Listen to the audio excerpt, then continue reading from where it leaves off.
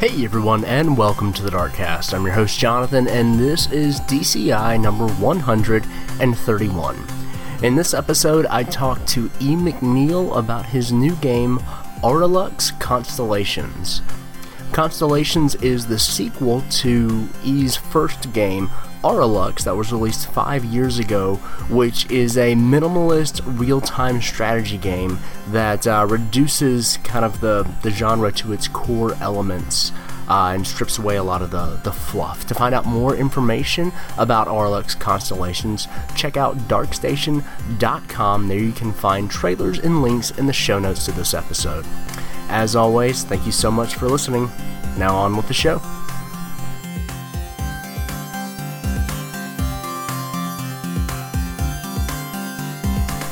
Alright, well, E, thank you so much for joining us on the Darkcast. How are you doing? I'm doing well. Thanks for having me. Absolutely. Glad to have you on the show. We had actually almost did an interview a couple of weeks ago, but it was really short notice, and unfortunately I couldn't make it. So glad we were able to reschedule and sit down and talk, because Auralux is a very interesting looking game. It's super bright and colorful. I love colors. It's always nice when you see something that's colorful, just because, you know, so many games, I mean, they've gotten better, but especially like the last generation, everything was just gray and brown, and it's like, ooh, neon orange, nice. Well, you know who you can really give credit to for that is NASA, or arguably nature, in that, like, the original Auralux, all those graphics were originally stolen from NASA. Really? I shouldn't say stolen. They were all public domain images. But yeah, They take, you know, these super high resolution, really cool photos of, like, the sun, and, you know, to visualize different things and, like, different spectrums, they, you know, visualize it with different colors. And so I took the blue sun and the green sun and the red sun images from NASA, and I used those as the basis for the graphics in the game. Oh, wow. That's super interesting. And that's also kind of crazy that's kind of stuff. That stuff is just there in nature, waiting to be used. Yet we like the really boring colors. Yeah, I think everyone's had enough of the you know, gray and brown palette. Absolutely. Well, we are obviously here to talk about your new game, Auralux. Auralux? Is that how we pronounce it? Yeah. Okay. Constellations. But before we get into the game itself, let's talk a little bit about who you are and kind of what you've done on the game, kind of your background, wherever you want to start from. Sure. So I'm E. McNeil. I'm a indie game designer from San Diego. And the story with this game and the story of, you know, my professional life in the game industry starts a little over 5 years ago. And I was in college at the time, and I built, you know, I would always build these side project games just as a way of sort of getting practice and, like, building a resume and things like that. So my senior year in college, I was wrapping up one of these side projects. There was this, like, slow, minimalistic real-time strategy game, and I started to get the feeling that this one was actually really good. You know, this wasn't just something to throw away or just something to throw, you know, to show to my friends. Maybe this was something that I could actually try to release as a real product. And so I built it out. I polished it a little more than I usually would, and I posted it on Reddit one day, and I said that it would be free for 24 hours. And this was kind of as a thanks to the gaming subreddit, because they had done a lot of work to help, you know, test the game and give me feedback along the way, and on some of my earlier projects. And so that actually blew up, and it got to the top of, you know, the front page of Reddit. Tons of people saw it. And it was kind of the first time that any of my work had gotten any attention. So that was like the PC version of Auralux, the original Auralux. One of the people who saw that Reddit post happened to own a game studio in Florida. And he contacted me and said, hey, you know, your game looks cool. Would you be interested in working with us to build a mobile version? And so I ended up working with him, Thomas, and his team at Wardrum Studios, and they helped build an Android and iOS version of the game. And that's really where it took off. So, you know, a little while later, Auralux came out on tablets and iPhones and stuff like that. And it got featured by Google. It blew up on Reddit again, and it kind of took off. And so that's actually that was kind of what kickstarted my whole career. Like that gave me enough of an income to quit my job and go indie and start working on other games. Nice. So yeah, if you fast forward a few years from that, Wardrum and I, of course, are still talking, and we had always batted around the idea of a sequel. We had all sorts of ideas for cool things to do with it, and this last year we decided, like, okay, it's time. It's time to actually build this. And so this time with Wardrum taking the lead on the engineering and doing, sort of solving a lot of technical problems that I wouldn't have the ability to solve myself. For instance, doing a really solid online multiplayer mode. We started on this new project, worked together. This time, my focus was mostly on the game design, where I helped define some of the new features and build out the levels using a level editor that they created. And just recently, we finished up the game. It's been released on PC on Steam, and the mobile version of Auralux Constellations is going to be coming out next month. Awesome. Now, you mentioned that you were kind of working on the original version of the original game.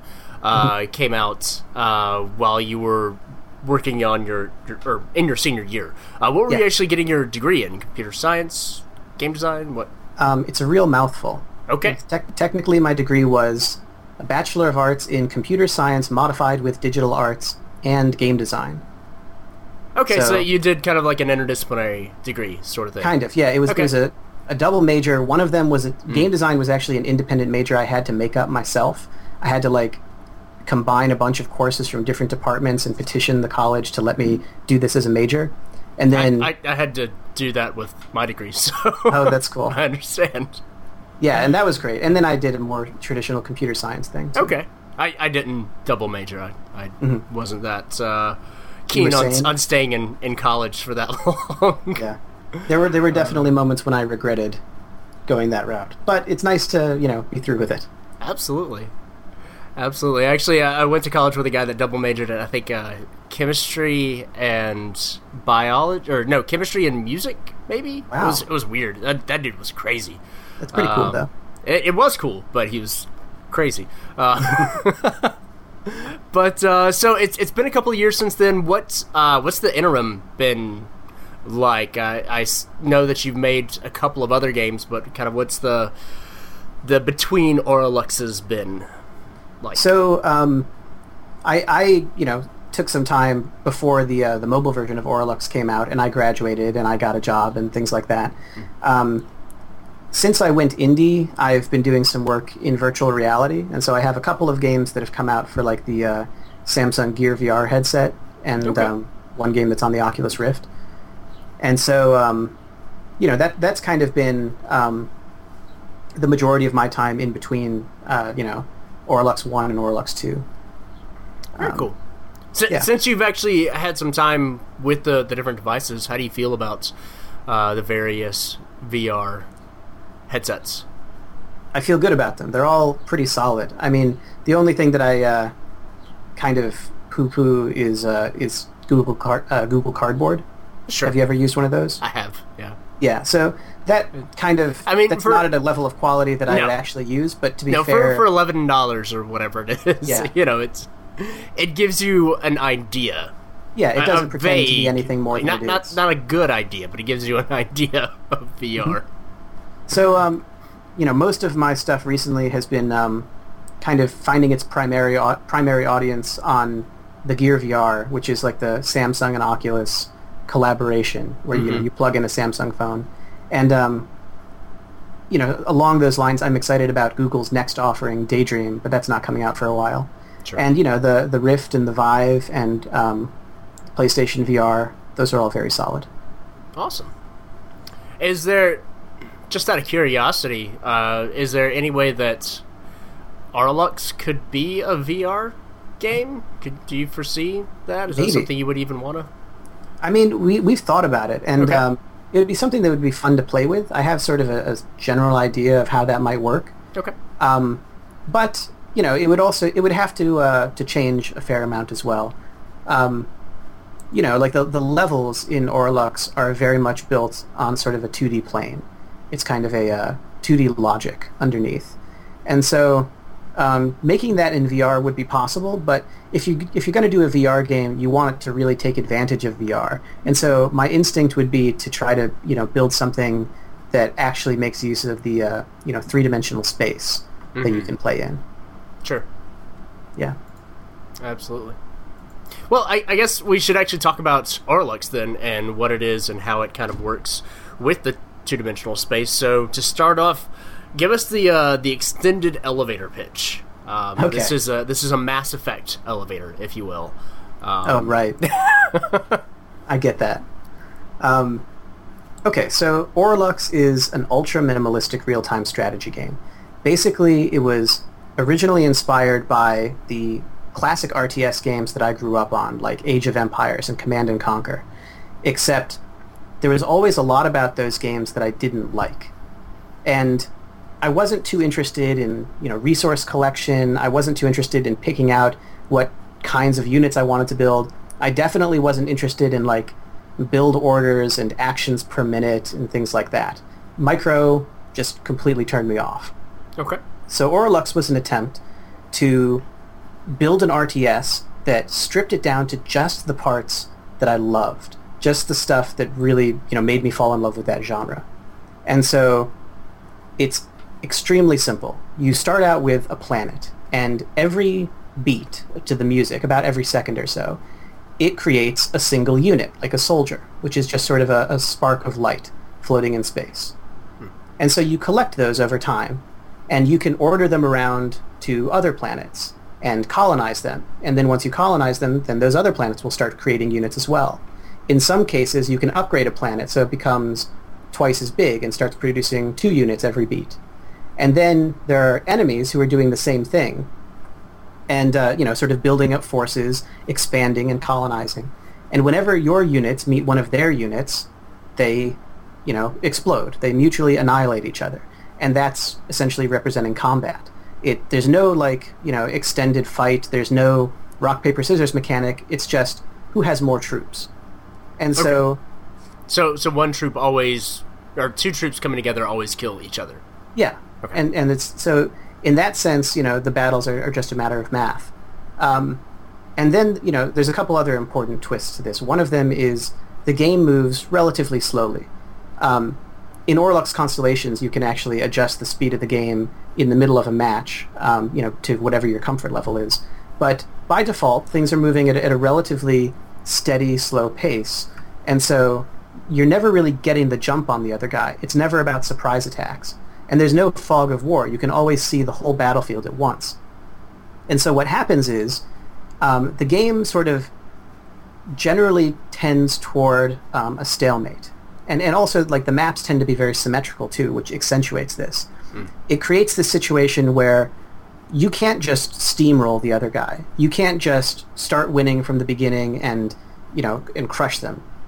You have to figure out some way to break the stalemate, some way to sort of figure out a clever solution, some way of allocating your resources and maneuvering your troops so that often, you're encouraging the enemies to fight each other or something like that.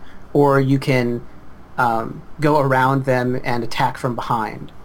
And, there's various sort of ways to gain an advantage, but it's always about clever strategy. It's never about reaction times. It's never about, micromanagement or anything like that. It's about outwitting the other guy. And that's, to me, what's exciting about real-time strategy games. Mm-hmm. So now, how do you go about using wits in a game where it comes down to, you've got 2 units, when they impact each other, they both die? Obviously, you mentioned, luring enemies to fight each other. How does kind of going around and circumventing your enemy affect it? Can you attack a planet without actually attacking the planet's units? Yeah. Okay. So if you send all your guys to the left, and I send my guys to the right, then I can attack your planets on the right, and they'll be undefended. Gotcha. And so that's a really common sort of way of getting an advantage. If I destroy your planets, you can recolonize, but you've lost some production in the meantime. You've fallen behind, And then there's also, some of the game in single player is about sort of tricking the AI. And so the AI is pretty smart, but not as smart as most humans. And so often if you can maneuver things so that, you're sort of making trades with the opponents, you're putting yourself into a particular position, if you can get it so that you're on the outside and one of the enemies is sort of sandwiched in the middle, often that's a great way to sort of gain an advantage, because you're sort of in a situation where you can, whenever the enemies fight, you can swoop in and clean up and like colonize whatever they've destroyed, fill the void that they're leaving, and whoever's in the middle has to sort of split their resources and can't maintain a defense for very long. Mm-hmm. So, to be clear, though, all of these like strategies that I'm describing, none of them are sort of formalized in the game. These are all just sort of things you can figure out, or sort of patterns you recognize. Most of the moment-to-moment gameplay is just seeing like, I need troops here to defend, or they're attacking over there, so that means this other spot is weakened. It tends, because it's a real-time game, even though it's moving slowly, you're sort of reconsidering, analyzing the game and, the state that it's in all the time. And it's constantly flowing, constantly changing. And new units are being constantly produced too. So it's not, it's never very static. You often start out in a stalemate, but it's never a stable equilibrium, if you understand what I mean. Sure. There's always room for dynamics. Anything can make anything change. Yeah. Nothing remains. It's not zero sum, I guess. Would be one way. Anyway, yeah. Mm-hmm. Very cool. Is there... my co-hosts who could not make it tonight would be remiss if I did not ask the next question. What's the lore behind the Sparks of Light? Are these spaceships? Are these... people? Is this like Solar Jetman going out there and attacking people? What's going on? Why are we attacking the other planets? Is it just for universal domination, or? So the original Orlux was deliberately abstract. Okay. It entirely sidestepped this question. It didn't even have text in the game aside from a couple of hints telling you, how to play at the very beginning. So were they technically even planets that you were starting with? We called them suns the first time around, and that's just because I was using the image of the sun stolen from NASA. The reason they're called planets this time around is because every player called them a planet. And so we just decided to roll with that. Okay. So regarding lore, though, one of my favorite things that came from the very first release of Orlux is somebody wrote a piece of fan fiction for it, which is a little ridiculous because it's literally just like points of light floating in space. But their interpretation was these are like starfighters in a big fleet, and they're all, the red civilization is fighting the green civilization and things like that, and wrote this whole like battle scene essentially. I should dig that up, but yeah, that's the closest thing. We don't have an official story, but I guess that's like the unofficial lore of the game. Okay, that works. That's good. Now, you mentioned that the game kind of goes at a very slow pace, and that it's actually pulsing to music. Is that the type of game that you can actually change the soundtrack, and so those pulses vary depending on what music is playing, or is there a set soundtrack? It actually works kind of the other way around. So rather than the beat changing to the music is actually adapting to the events in the game. So there's a set soundtrack, but it's all sort of dynamic. We have different sort of stems of music and different measures that will play out. And as battles start, the music will get a little more intense. If you start winning, then the music, winning or losing, the music will change to accommodate that. And the music is all set to the beat of the game. And so you can sort of look and see everything in the game pulsing to the actual beat of the music.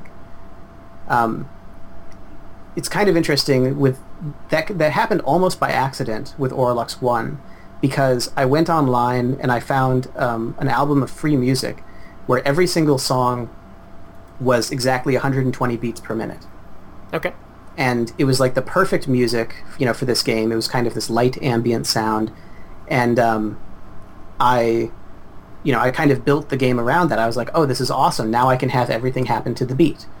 So for Aurolux 2, we actually went and we found the composer who posted that free album, 5 or however many years ago, and worked with him again. And it turns out he's this guy in Russia who is a little younger than me and just did music in his free time. And we were thrilled to find him, and he was thrilled to make more music for this game. So we got this time around it's similar music, but it's actually custom built for the game.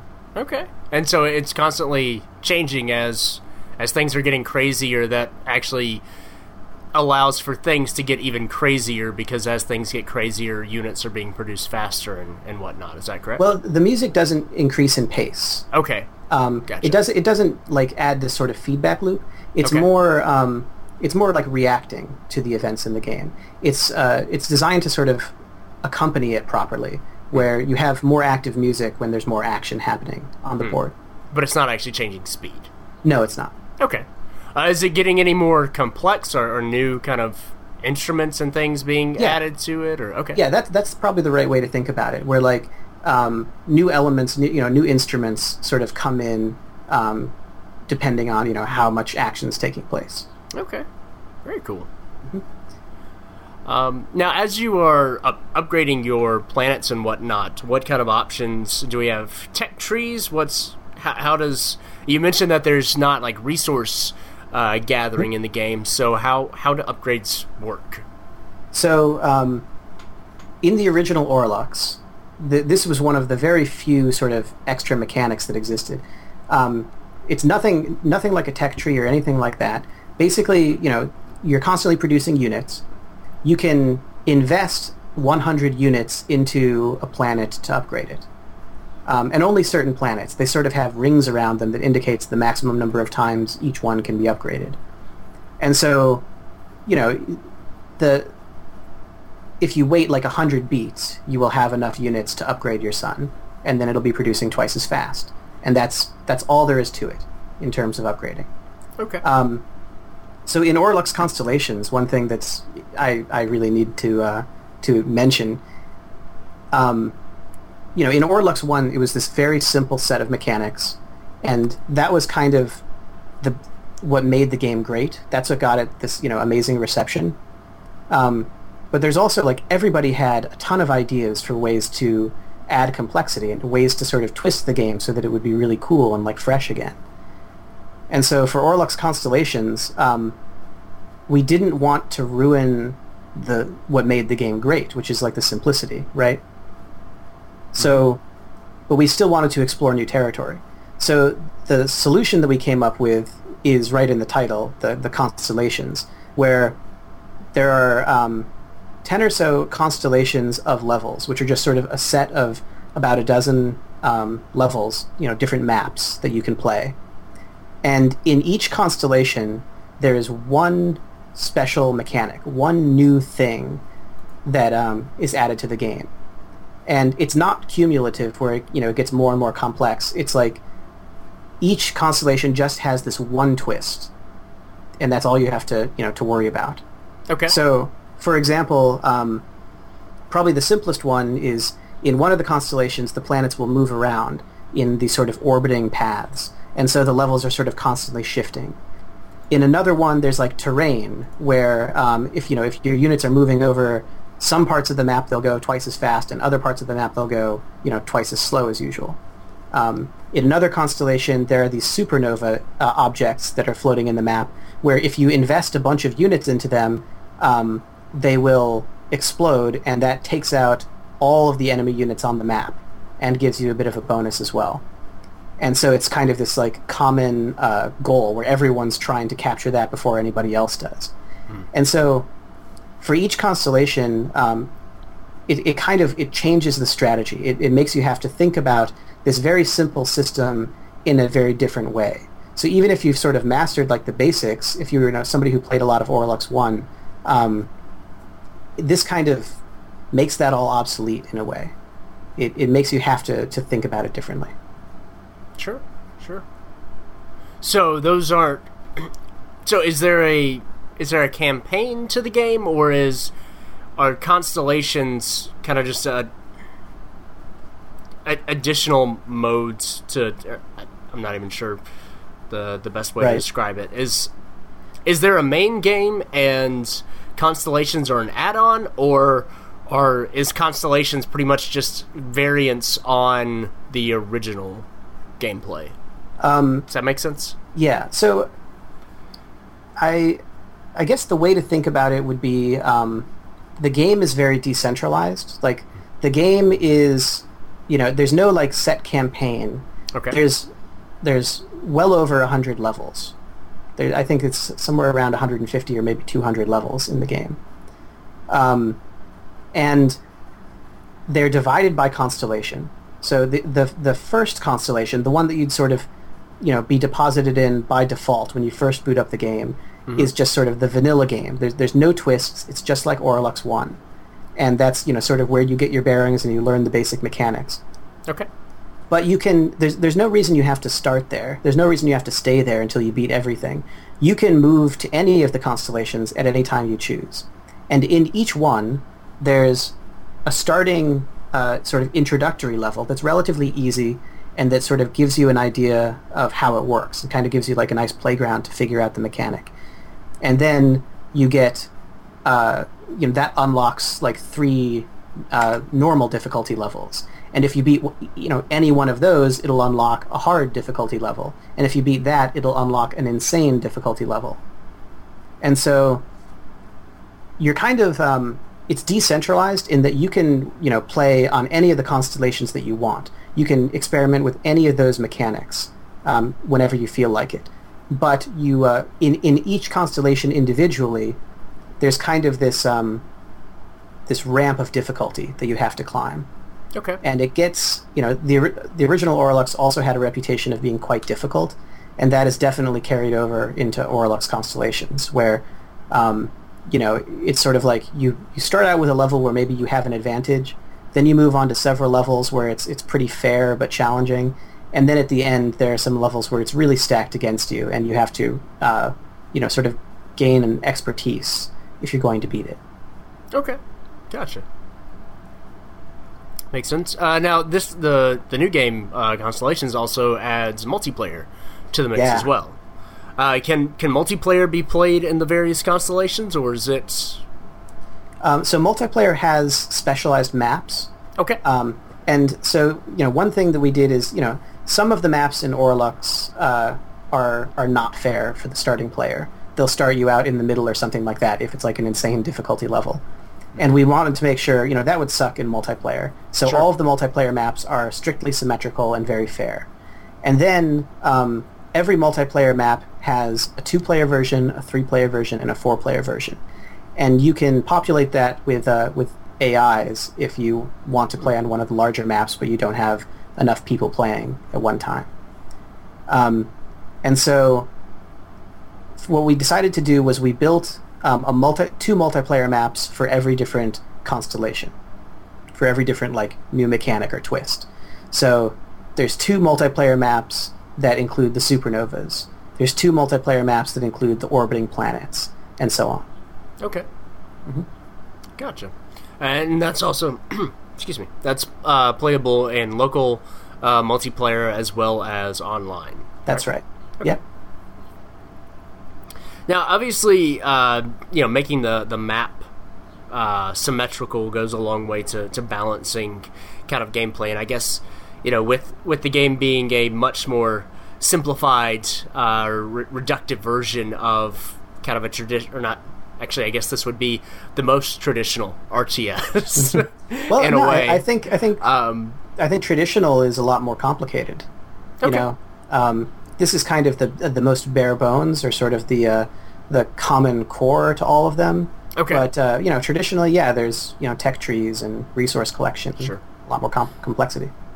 But when it comes to multiplayer, how do you go about balancing a game like this that is one, relatively slow moving, and also just I'm always fascinated by strategy games that have multiplayer in them, because I feel like that's just a way bigger task of making that fun than a game where two people are shooting each other or racing or something like that. Right. So how did you go about balancing it and all that? Well, it's actually kind of interesting to see how it plays out. The game, you can play with two players, where it's just head on head, me versus you. And in that case, if you're playing against an AI, it's kind of about outsmarting the AI. If you're playing against a human, we don't have the same kinds of flaws, right? We can detect more easily sort of what tricks you're up to. And so those games tend towards a much more even fight right off the bat. And that can be interesting, but the game really shines once you start playing with 3 or 4 people. And what's interesting about that is you end up with this really interesting kind of game theory situation where everybody needs to hold their own territory and try to gain an advantage, but you don't want to be the person who strikes first, or you don't want to be the fighting with your neighbor, because then the third player can swoop in and clean up. And so it creates this really interesting diplomatic impasse. And that's not to say that nothing's happening, because people tend to actually be very aggressive, and you're constantly poking at your neighbors and trying to make them make mistakes. But you often have a situation where one player is starting to gain an advantage and starting to really gain momentum, and then the other two players will form a truce, sort of impromptu, and turn against them and try to achieve balance again. And so that you would think, playing that out in your head, that no one ever wins.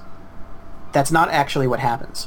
I've played a bunch of Auralux multiplayer at this point, and it's just a ton of fun, and it's very winnable. And it's so much about mind games and having a good sense of where the game is going, who's attacking who's paying attention at different times, and kind of thinking a few steps ahead of your enemies. So I'm proud to say, as I guess I can't really brag because I'm the guy who originally made the game, but I have a pretty good win rate on multiplayer, and I take great pride in that, because it's not just that I have I can click faster than other people, or I've mastered the tech trees or something like that. It's like a social game in a weird way. Once you take away all of these sort of what I see as extraneous elements of RTS games, it's about diplomacy. It's about allocation of resources, against different people. And it plays out really interestingly. And we include some a text chat, which can get pretty heated at times, we've found. Yeah, when you were first describing kind of the starting stalemate kind of idea of the game, or the way it traditionally pans out, it made me think of this sounds like the game version of the Prisoner's Dilemma. Where you've got two people in a different room, and one is told that the others ratted him out, so do you rat that person out, or if all that kind of stuff. It's just who moves first, who who moves first, who stays back. Well, it sounds really interesting. I'm actually really fascinated by the famous dilemmas of game theory, and there's actually I can talk about how another famous dilemma, or famous sort of game theory thought experiment, directly led to one of the features in the game, if you'd like to hear that story. Absolutely, yeah. Okay, so the thing I'm referring to is called a dollar auction. And so here's the thought experiment. Let's say somebody has announced that they are going to auction off a $100 bill. Okay? So you might be able to buy this $100 bill for $1, right? And you'd make good money off that. Mm-hmm. So they say they're going to run an auction, but there's a twist. And that twist is whoever bids the second highest amount also has to pay, but they don't get the dollar. They don't get the $100. So then the auction starts, and let's say I put in a bid for $1 because, hey, I could get $100 for free. And then you think the same thing and you bid $2, right? And so we bid up and up, and it makes sense to buy the $100 for up to $99, but we get to that point. I bid $99, but you have just bid $98 before me, and you, because the second place bid also has to pay, you don't want to lose that $98, right? So it makes sense for you to bid $100 just to not lose. But now I'm in the same situation, so I might bid $101, and we keep on going. We actually get to a point where, because we sort of got into it slowly, and we're both on the hook for our bids, we might bid well over $100. We might be, bid well into the point where it doesn't make sense. If we knew what we were getting into, we would have never done it. But it's a sunk cost, because we're both on the hook. So we'll keep on putting more and more money into it. So that's really fascinating to me. Yeah. And what I did with that is I created a feature for one of the constellations that we call white holes. And so the way these work is you can invest units into it just like you would when you're upgrading. You take some of the units you've accumulated, you tell them, you order them to go to the white hole, and they sort of get absorbed by it, and that kind of adds to a counter. And if it reaches a certain threshold, if you put enough units into it, it will trigger, and what happens is it'll spit out a ton more units than you put into it. You might invest 300 and it'll spit out 600 or something like that. So it's a really good bonus. So the thing is, if my opponent puts units into it, then that will subtract from the ones that that I've invested into it, and sort of bring it back down to zero. So you end up with this situation where maybe two players are both trying to get this bonus because there's only one white hole and it can only trigger once. And so, we each think we're going to get a good deal out of it. We each think that, I'll put in my 300 and I'll get this big bonus of 600. But what ends up happening is, just to stop the other person from triggering it, we'll invest our whole army. We'll invest everything we have. We'll put in thousands of units because we can't afford to lose. We can't afford to not get anything out of it, and we can't afford to let the other guy win. And then, if you're unlucky, there's a third player who has not been participating in any of this, who has been building up units this entire time, who can clean up. Obviously, in practice, it gets more complicated than that. It actually can turn into sort of a game of chicken, where another game theory concept where me and my opponent are both gunning for the white hole. We're both investing units, but we both know how this is going to end, which is if we both keep doing this, then we're both going to die. And so one of us might blink and retreat and take all our units back and just let the other guy have it and hope that, the dynamics of having one or two other players in the game is going to end up balancing things out. But, that's a risk, and it's an interesting decision to figure out what to do in real time under pressure. That is fascinating. It's cooler in game. That's You got to play it. That is really cool. So I guess kind of coming out of that a little bit, you already mentioned some of the various kind of variants on the core gameplay with the different constellations. Can you talk about some of the other options that you have and how they affect the game? Yeah, so some of the other constellations. Mm-hmm. So there's one called wormholes, and those are essentially points on the map where you can teleport units from one to another. And so that's interesting because it sort of allows you to take shortcuts, or maybe it sort of gives a backdoor where you can attack an enemy's strong points when they don't expect it. Okay.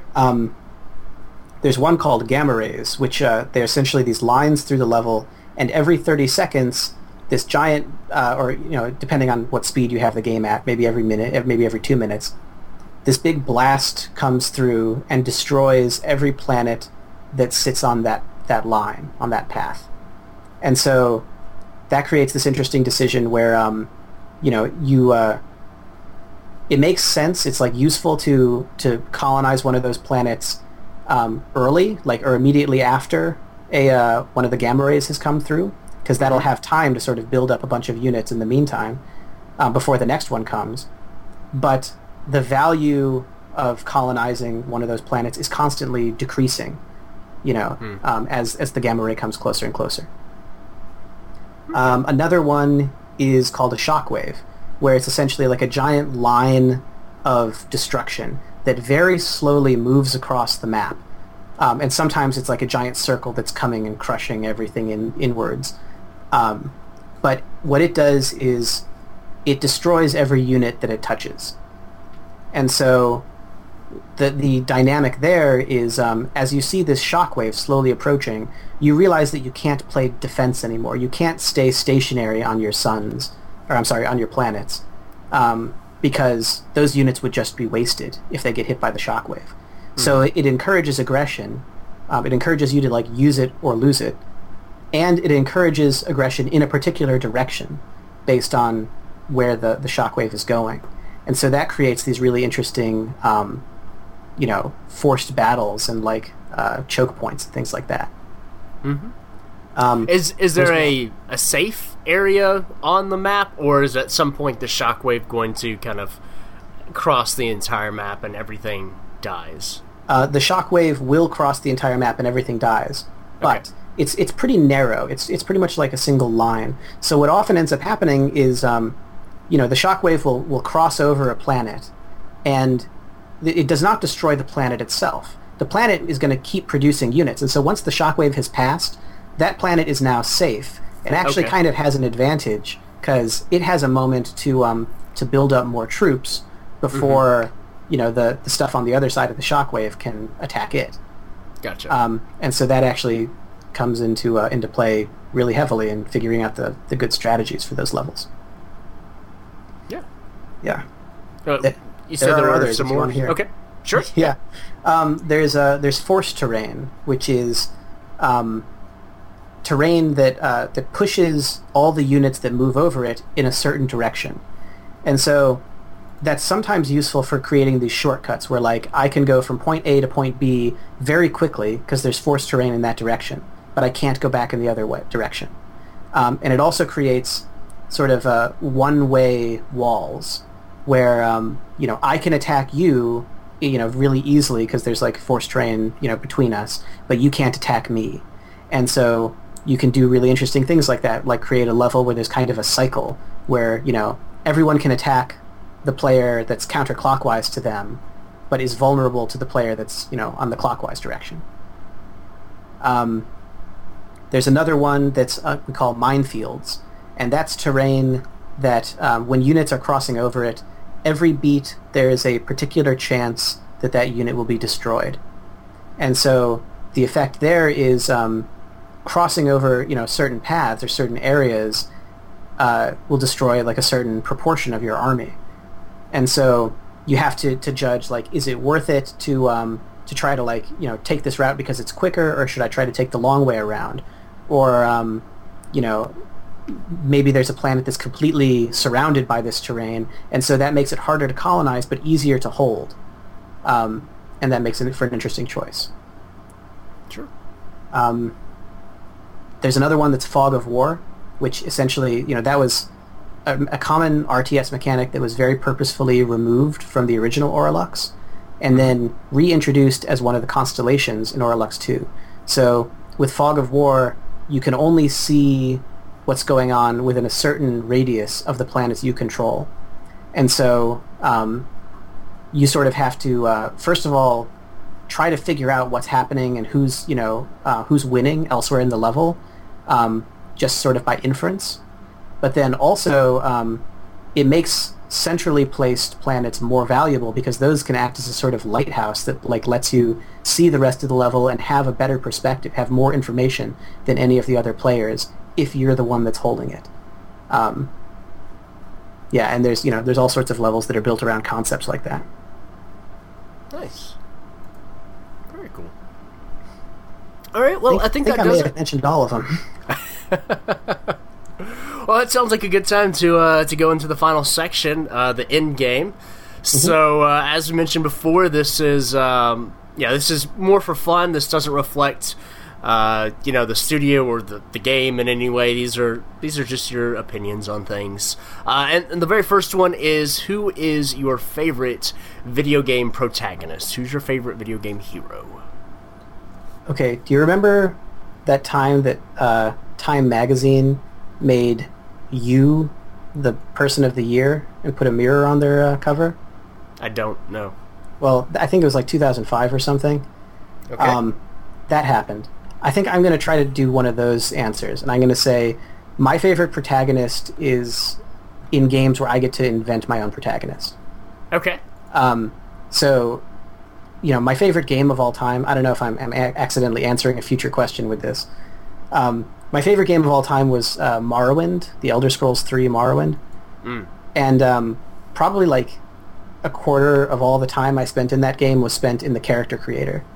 Oh, yeah, absolutely. Because, I go nuts for that kind of thing. I have all sorts of like high concepts for cool characters, and I'll spend forever making them, and then often I won't spend any time actually playing them.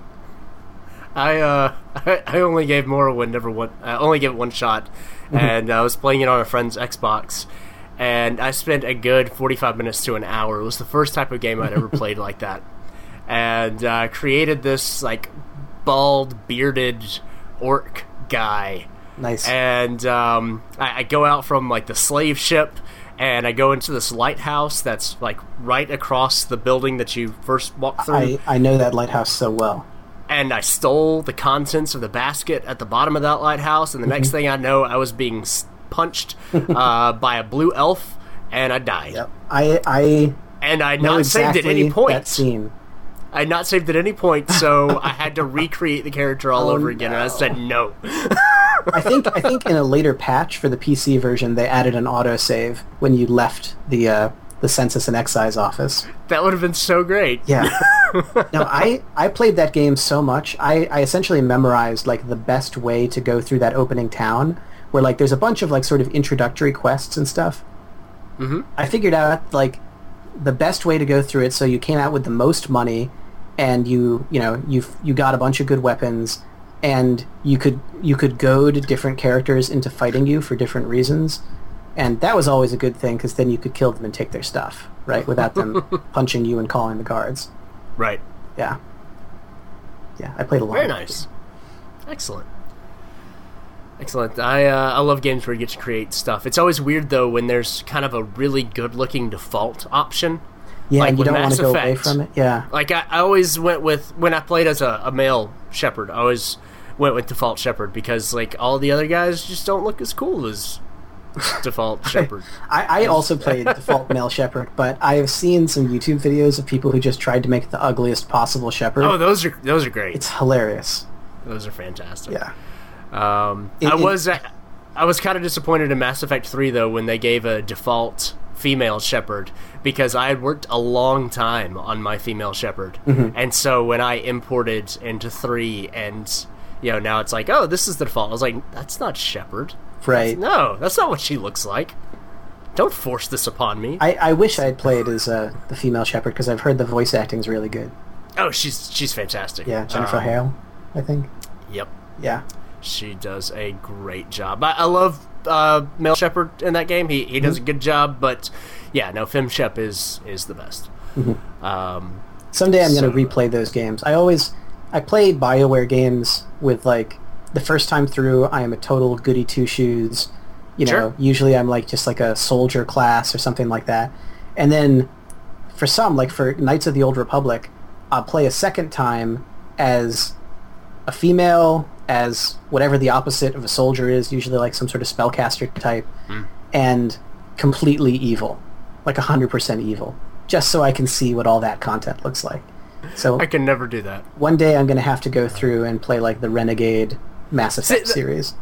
I have a problem with Renegade Shepard in Mass Effect because you're not really evil. It's not like when you grow horns in Fable and you're kicking people and whatnot. You're just kind of a dick. Yeah. So I really despised Renegade Shepard. So I actually had to come up with this whole morality system of why I could do Renegade moments sometimes and Paragon moments other times. Mm-hmm. And so both of my main characters that I played through the series with, they were opposites of each other, but they were both like half Renegade, half Paragon. That's kind of cool. It took way too much thought process. Right. Yeah, I mean, and the common criticism of those kinds of systems is some content is locked off unless you are sufficiently Paragon or sufficiently Renegade. Yeah. And you'd like to think that everyone would play like you and sort of like have a consistent value system, but the game the mechanics encourage people to just play it straight, one way or the other. They do. Yeah. And there's some stuff I missed out on, I think, in 3. Mm-hmm. But anyway, that's not what we're here to talk. We're here to talk about you. And the next question is flipping that. So, who's your favorite antagonist? Who's your favorite bad guy? And you can't say yourself. Yeah, okay, I won't say myself. I should have said like Darth Revan from KOTOR, because that's actually yourself. That would be pretty good. Okay. Man, there's a lot of actually good choices here. I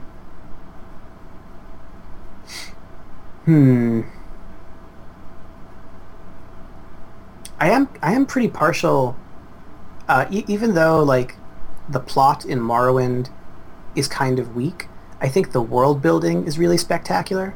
So I'm gonna go with the villain from Morrowind, Dagoth Ur, but with the understanding that you have to include like all the books and like in game and all like the crazy lore that surrounds him that really like fleshes out who he is, instead of just like a weird guy wearing a mask at the end of the game. Because I think that's what most people's impression of him is. Right. Yeah. That works. He's like this awesome fallen hero who became a god and is like, I don't know, the only honest god in the story, as opposed to the good guys who were like criminals. Nice. Well, you can always trust a dishonest person to be dishonest. I've heard it said. I think that was from Pirates of the Caribbean.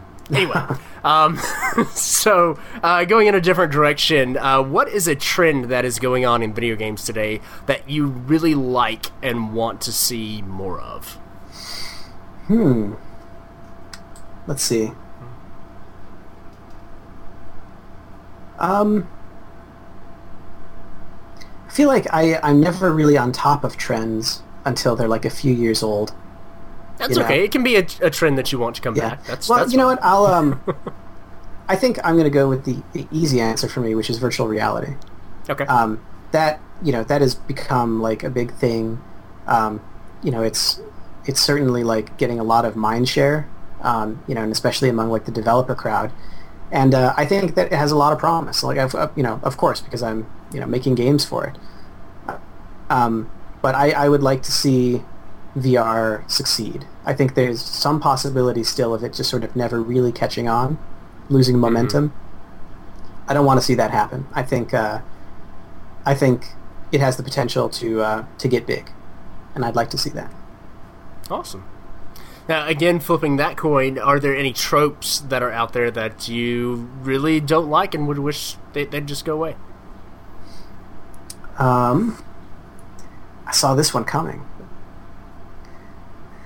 Let's see. Doesn't make it any easier. No, it doesn't.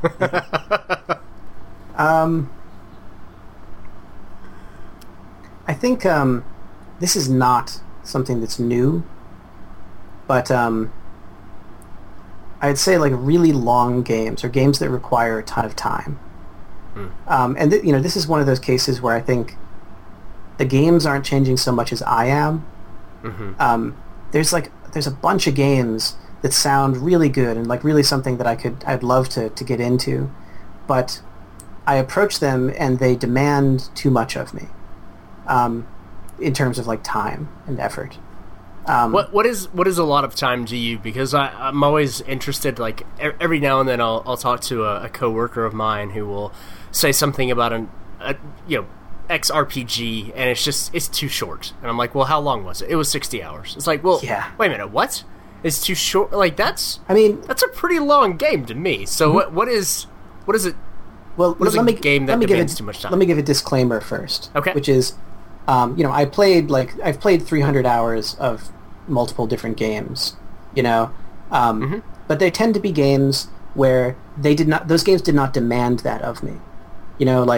Civilization 2, I've played incredible amounts of, but no individual game of Civ 2, was incredibly long. I mean, they were pretty long, but they were not, dozens of hours or anything. Sure. And each one was individually satisfying, and I could stop after that and feel like I got a full experience. I think I've played over 60 hours of Rocket League at this point, but every match is 5 minutes long. And, I'm coming back because I enjoy it, and it's not like the game is saying, like, just wait a little while longer and then it'll get good. Or, you'll have a complete experience. So if it's something where it's like there's a campaign or like there's a story and you have to get through, just like that to feel like you've actually experienced the game, then I'd say, like, anything beyond 20 hours seems long to me. Okay. Yeah. Too long, I mean. Sure. Sure. Beyond 10 hours seems long. Sure. I feel like for a lot of games, even the kind of big epic RPGs, in a lot of ways, 20 hours would actually be a really nice sweet spot for them, just because, that I don't know, sometimes things can get boring. Yeah. I actually, several years ago when the Kingdoms of Amalur game came out, right. From 38 Studios, that game would have been great if it was 10 to 15 hours long. Mm-hmm. But it was like 40 hours long. And while the combat was sufficient for a 10 to 15 hour long game, when you're doing a button mashy kind of game for 60 hours, it just, like, you just want to start hitting your head against the table. It's like, when will this be over? Yeah, and I feel like some of those games, they do well in part because they're multiple games in one. Like, you get a little bored of the the dialogue and the story, and so you're going to spend an hour going through combat encounters, and it's really like a tactics game for a while. Mm-hmm. And that works. It's hard to complain about that when I've had so much fun with it.